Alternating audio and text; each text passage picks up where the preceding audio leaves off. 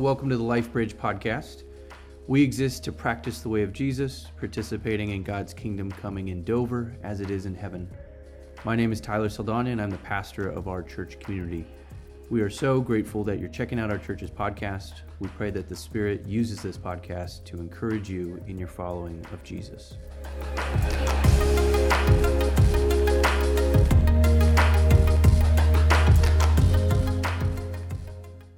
Okay, well, this morning's message, I tried to make it short because I thought we might have some other things that took up some time. So, we are looking at this morning's Advent passage. Today is the second Sunday of Advent, and Advent simply means coming or arrival. And so as Christians, this season where we celebrate the coming or arrival of Jesus, God, with us. Now, throughout church history, God's people have formed their yearly calendar essentially beginning with Advent. If you look at the liturgical calendar, this is actually the beginning of the year, last Sunday, for the church. In Bobby Gross's book, Living the Christian Year, Bobby states that the point of living the Christian year is both to remember and to anticipate. To remember who God is. Remember who He has made us to be, who He's called us to be. Remember who we chose to be instead, often. Remember what He has promised or covenanted with His people, what He's foretold throughout the prophets, and how He's preserved us and been faithful to us despite our lack of faith. And how He has ultimately made a way through Jesus. And yet, we are also to anticipate. So remember looking back, but anticipate looking forward. Anticipate His return, His final consummation and restoration of all things. No more tears, no more deaths, no more chaos, no more division. It's the future hope of the resurrection and restoration that invigorates resurrection life into our lives today. Eugene Peterson wrote about the future coming into the present. He said, "I finally got it. End time influences present, ordinary time, not by diminishing or denigrating it, but by charging it, filling it with purpose and significance. The end time is not a future we wait for, but the gift of the fullness of time we receive in adoration and obedience as it flows into the present." Again, Bobby Gross writes, "Advent is a season for waiting. We wait for the coming of God.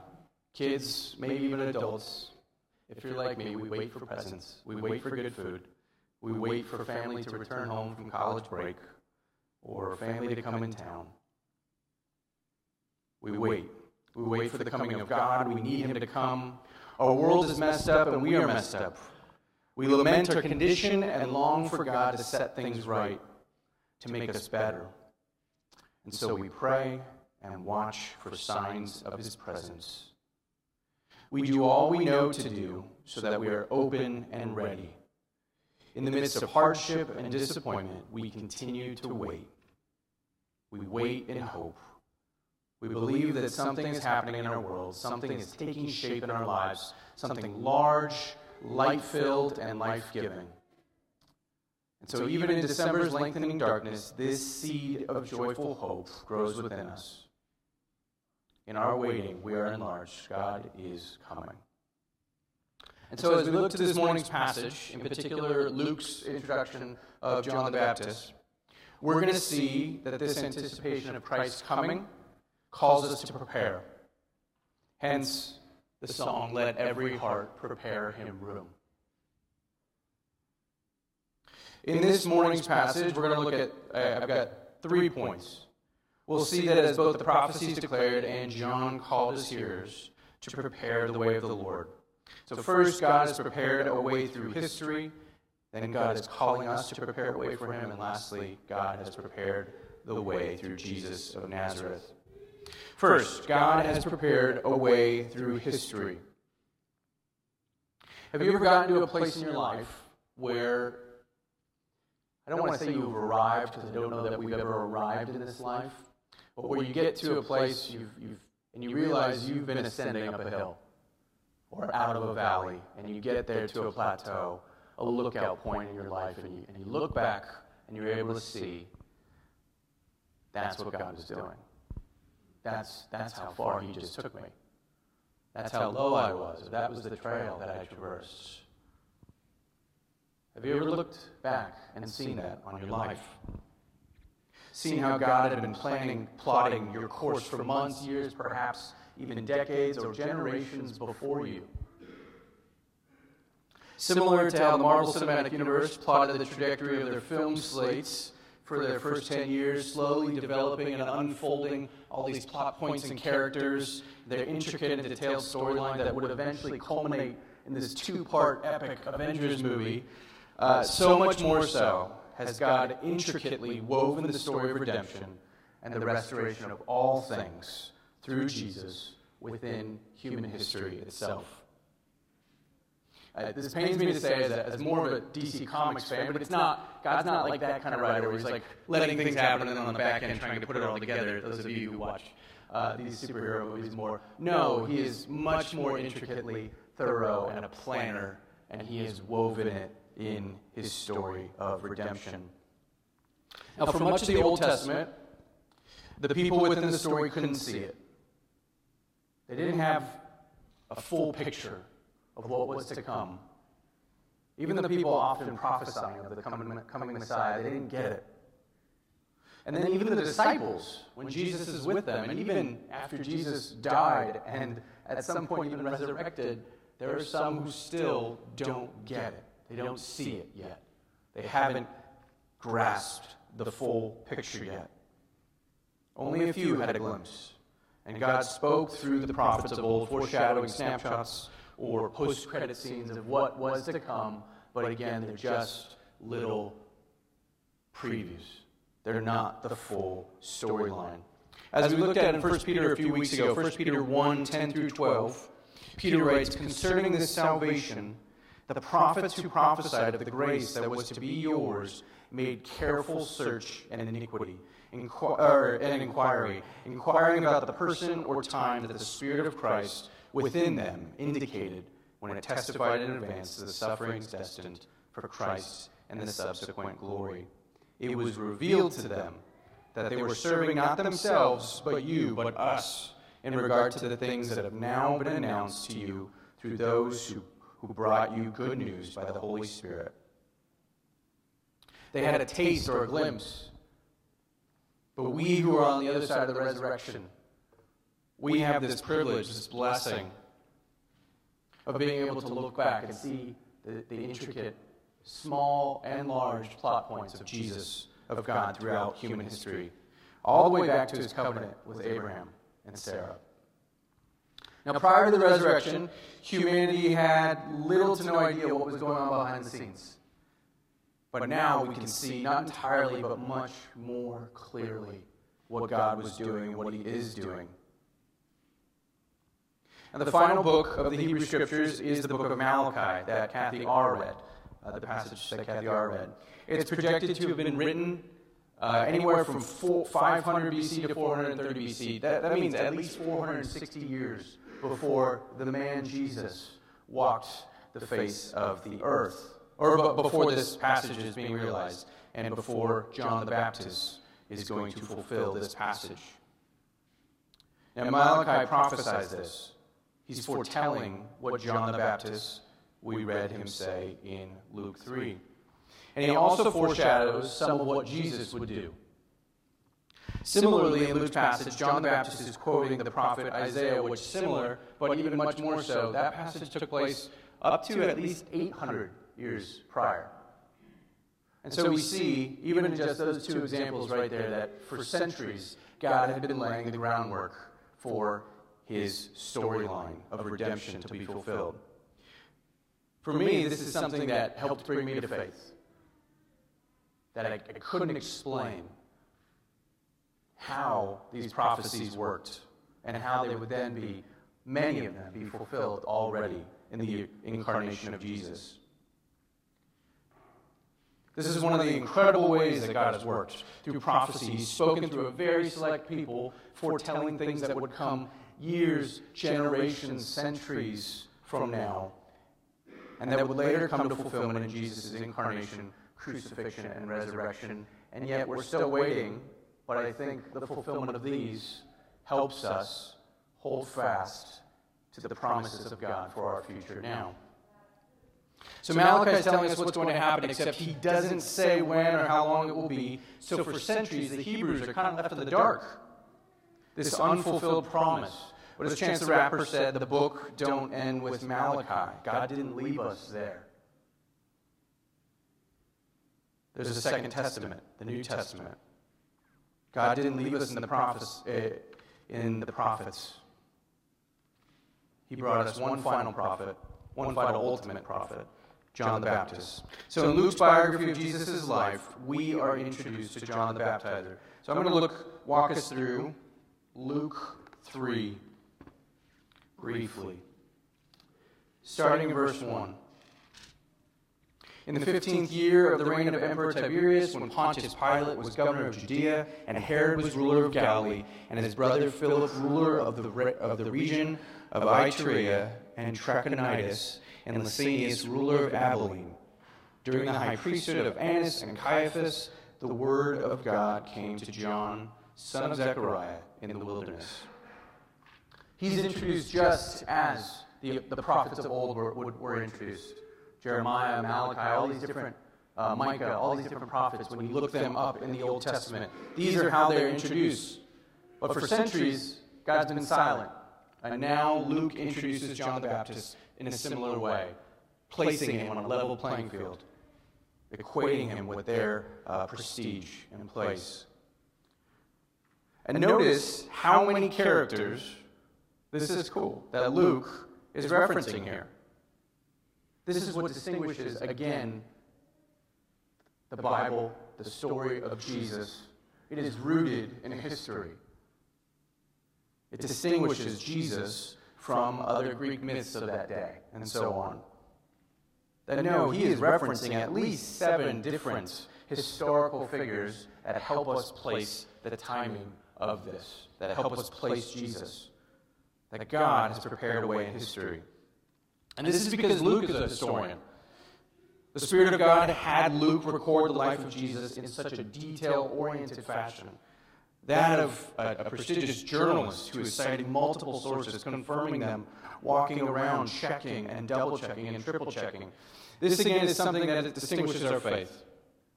Over and over again, God's story is proven to be rooted in history, and therefore validating its historicity. It's not merely a myth or a legend, but rooted in space and time. For us, looking back at our lives, can we see how our story is rooted in space and time? Can we see the hand of God? Can we see the tiny or significant plot points of God's story of redemption in our own lives, in our own relationships, in our own families or workplaces or communities? Can we look back and from the top of the mountain and look back at the trail and see, wow, God brought us here. I used to be way down there, or we used to be there, but man, he's brought us here. Now, sometimes you might be at a point where if you've watched, if you've read Lord of the Rings, but in particular the visualization in The Return of the King, but even throughout all 3 movies, the journey that they have to go, sometimes the way forward is back. Sometimes the way up, you have to go down. Sometimes the way to ascend the mountain, you have to go down a decline and around and through dark turns, uncertain trails. Perhaps you may be in there, but can you see the light of redemption looking back in moments and seasons of your life? The next point, God is calling us to prepare a way for him. So what is the meaning? Cyril of Alexandria wrote this. What is the meaning of prepare the way of the Lord?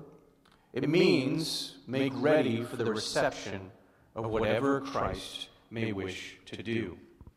Make ready for the reception of whatever Christ may wish to do. Now, if you've ever been blessed to, have house guests or anything like that, and I'm thinking a lot of us might have some sort of party or house guest at some point this season, potentially. What do we do when we're anticipating them coming, or someone new coming to stay with us or live with us? I don't know if it's just me. I am somewhat of an OCD clean freak, but you're like, yeah, you've heard about my pantry, huh?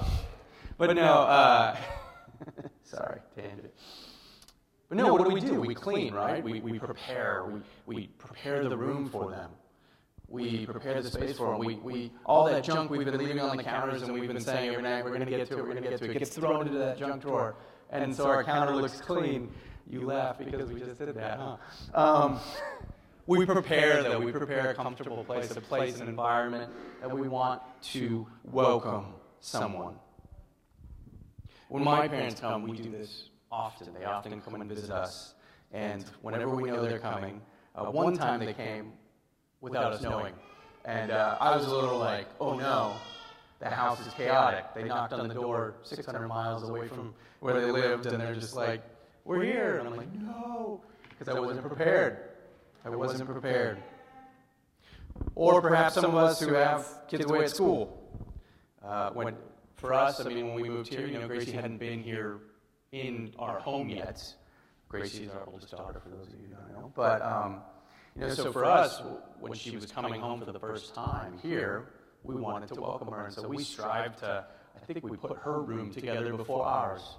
Because we were like, no, we want her to feel home, welcomed, accepted. This is a place that she is at ease. That there is a place for her. Oh? Hey, Bob. Kathy Beach Verhey wrote, Advent, John reminds us, is a time to prepare to welcome Jesus and not simply our invited Christmas house guests. We are called to prepare a way for him, as John is saying here, prepare the way for him. She continues, the Advent preacher, quoting John the Baptist, will challenge people to a different kind of preparation, one that calls them to examine their lives, their values, and their priorities. If worshipers are rightly to prepare to receive the Prince of Peace at Christmas, they must be willing to go through the detailed preparation process just as they do when planning for company at home. Now, outside the church, she says, people are drinking eggnog with their neighbors, singing along with Bing Crosby in the elevator, and hanging the popcorn garland on their Christmas trees. But in worship, the people of God hear the challenging words of John the Baptist, calling for a different kind of preparation. John's challenge is to repent and prepare. True repentance means literally to change one's mind, turn around, reorient oneself. John calls all people to turn to God and from sin, to seek God's forgiveness, and to prepare the way of the Lord. And Origen of old, from the first couple of centuries, he wrote, I believe that the mystery of John is still being achieved in the world today. If anyone is going to believe in Christ Jesus, John's spirit and the power first come to his soul and prepare a perfect people for the Lord.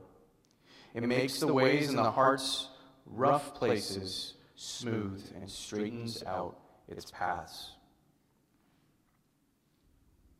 Are you preparing for Jesus' coming in this season? For his advent?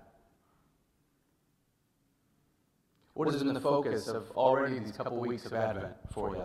Is it preparing for our Christmas shopping list, which can be overwhelming, right? Is it preparing for house guests, parties, events, things of that sort, maybe finals? What are we focusing on this season? Well, Jesus has already come. Advent is an annual season, an opportunity for each of us to prepare a way for Jesus in our hearts, minds, and lives. Are we preparing for the coming of the Prince of Peace, the light of the world, God's presence among us? Letting the peace of God rule in our hearts here and now, easing our anxieties of this season, comforting our mourning and loneliness in this season, filling our emptiness in this season. And for those of you who perhaps know about Jesus but don't actually know him, How might God be calling you to prepare a way for him in your life? What sin, perhaps, is getting in the way of following Jesus? What are you perhaps holding on to that you ought to surrender to God? Are you angry with God about how your life's turned out or the hurts he's allowed? Maybe doubting his goodness. What are you seeking joy or fulfillment, hope or meaning in that truly can only be found in God? Through John's words, the Holy Spirit is calling us to repent, turn from those ways, and prepare for a new way. Because here's the good news, final point. God has prepared the way through Jesus of Nazareth. Now, throughout church history, the significance of the Christmas tree, where this came from, the importance of it was that in particular in Northern Europe, but similar, I think we can relate somewhat, that as the days get dark and as the green fades and the trees get barren and desolate, life itself in vegetation seems gone. For them, the Christmas tree, the pine tree, was something that for some reason still thrived. The green was still piercing through the darkness and coldness of the winter. Christopher Hill writes, "The strange survival of summer greens in snows has always been a sacrament of the hope for new life through winter." And winter can be like that, right? There's a winter chill, the darkness, the freeze, that understanding that we have to and will get through this, but at the same time, because of the cold and darkness, we have a difficult time seeing the light at the end of the tunnel. When it's 4:30 and it feels like it's 9 o'clock, that can be draining. How do you even finish your workday, let alone go home and do what you need to do at home? It's taxing. But God has made a way for us in Jesus. A way not simply through the coldness of winter, nor simply through the coldness that we will assuredly face in our own lives, but through the coldness of our depravity, both individually and as all of creation, through the coldness of our hearts. Hebrews 10:19 through 23, the writer writes, "Therefore, my friends, since we have confidence to enter the sanctuary by the blood of Jesus." Do you have that confidence? Notice what it's by. It's not by anything you're doing. It's not by anything you've done or anything you haven't done. Since we have confidence to enter before God by his blood, by the new and living way that he opened up for us through the curtain, that is, through his flesh. And since we have a great priest over the house of God, let us approach with a true heart in full assurance of faith, with our hearts sprinkled clean from an evil conscience and our bodies washed with pure water. Let us hold fast to the confession of our hope without wavering, for he who has promised is faithful. In John, Jesus said, "I am the way and the truth and the life. No one comes to the Father except through me." And in Ephesians, Paul writes, "In him we have redemption through his blood, the forgiveness of our sins, according to the riches of his grace." The promises of old have been fulfilled in Christ's advent nearly 2,000 years ago. We can look back and remember that, but we can also look forward and anticipate. And in this overlap of the ages, in this time where the kingdom has come, but it's not yet fully here, that we aren't saved, but we are still being saved, that we have been changed, but we're still being changed, that we've been made new, but are still being made new, we can hold to this promise. To wrap up, Bobby Gross, again, the author of Living in the Christian Year, writes regarding the promises of God in the Old Testament being fulfilled in Jesus. He says, "From our perspective now, we see that these vast promises were all fulfilled in Jesus, and yet not fully fulfilled. He announced a kingdom at hand, and yet spoke of a reign to come. He gave his life as a ransom for many, yet pointed to a day of salvation in the future. He rose from the dead and ascended to heaven, yet pledged to return one day on the clouds. We who belong to him are a new creation, yet we simultaneously groan for the day when the whole cosmos will obtain with us the freedom of glory. So we find ourselves in this time of now and not yet to come. Advent then dramatizes this tension for us. The hope of ancient Israel resonant in us and amplify our own hopes as we wait for the full redemption to come. And I love this line from him. The great symphony of Christ begins in this season, and the strains of the overture already anticipate the soaring crescendo. What's a practice from the way of Jesus that we can take on as we continue forward in Advent towards Christmas? Well, regarding entering the Advent season, as well as allowing the season to enter us, I'm going to just use Bobby Gross's suggestions. He writes, "Give yourself permission to sing and permission to groan. Remember that the sweet taste of shalom during Advent is only that, a taste. It's not the full feast yet to come. And the groans induced by our sufferings are not the final sounds. One day they will be subsumed into a chorus of glory. So sing and let your songs be joyful longings, groan and let your cries be hopeful laments." And then practice-wise, he encourages us to retreat. And by retreat, a spiritual practice throughout the ages has been the practice of retreat, meaning often it's Jesus, he retreated to a quiet place, to a lonely place, to the desert, similar to where we started today with John the Baptist. A place of quiet where he can escape from the noise and be with God. And in this noisy season where Christmas music is always playing, where there's always something to do, the list is always 2 pieces of scrap paper long, or an Apple Note just way too long that you're never going to open. Whatever it may be, I encourage you, retreat. Whether it be a couple hours in your week by yourself, find a place, find a coffee shop, whatever that place may be. I'm weird that I like to be alone in a very loud place. It's kind of odd, but I like to be drowned out in that noise because for some reason I'm able to do that. But there's other people who love to go out to the wilderness. There's some people who love to go on a hike and just sit with God. Sometimes I like to go drive and park my car somewhere where I'm not even going to hear the sound of the wind. But find a pocket of time, retreat, be with him. Remind yourself of what this season is about. Prepare. These little moments of retreat, these little opportunities of retreat are opportunities, they're avenues to welcome, prepare the way of Jesus in your heart and life, and in particular in this season.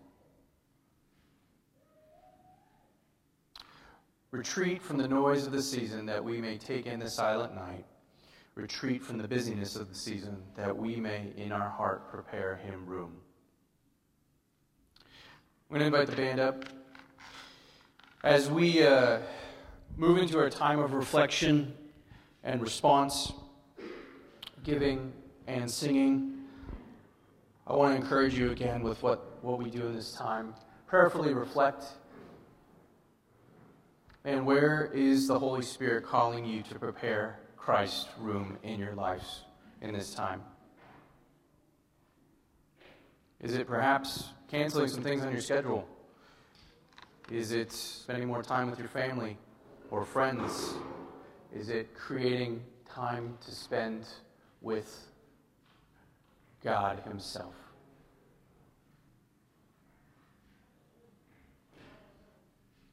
And then from there, I encourage you, if God's convicting you of anything, confess. He is faithful to forgive your sins. And then we invite you to give sacrificially, that our mission at LifeBridge would go forward, and sing. Sing out to God. Sing whether joyful songs or songs of lament and mourning. We encourage you to sing. He is worthy of our praise. Let's sing.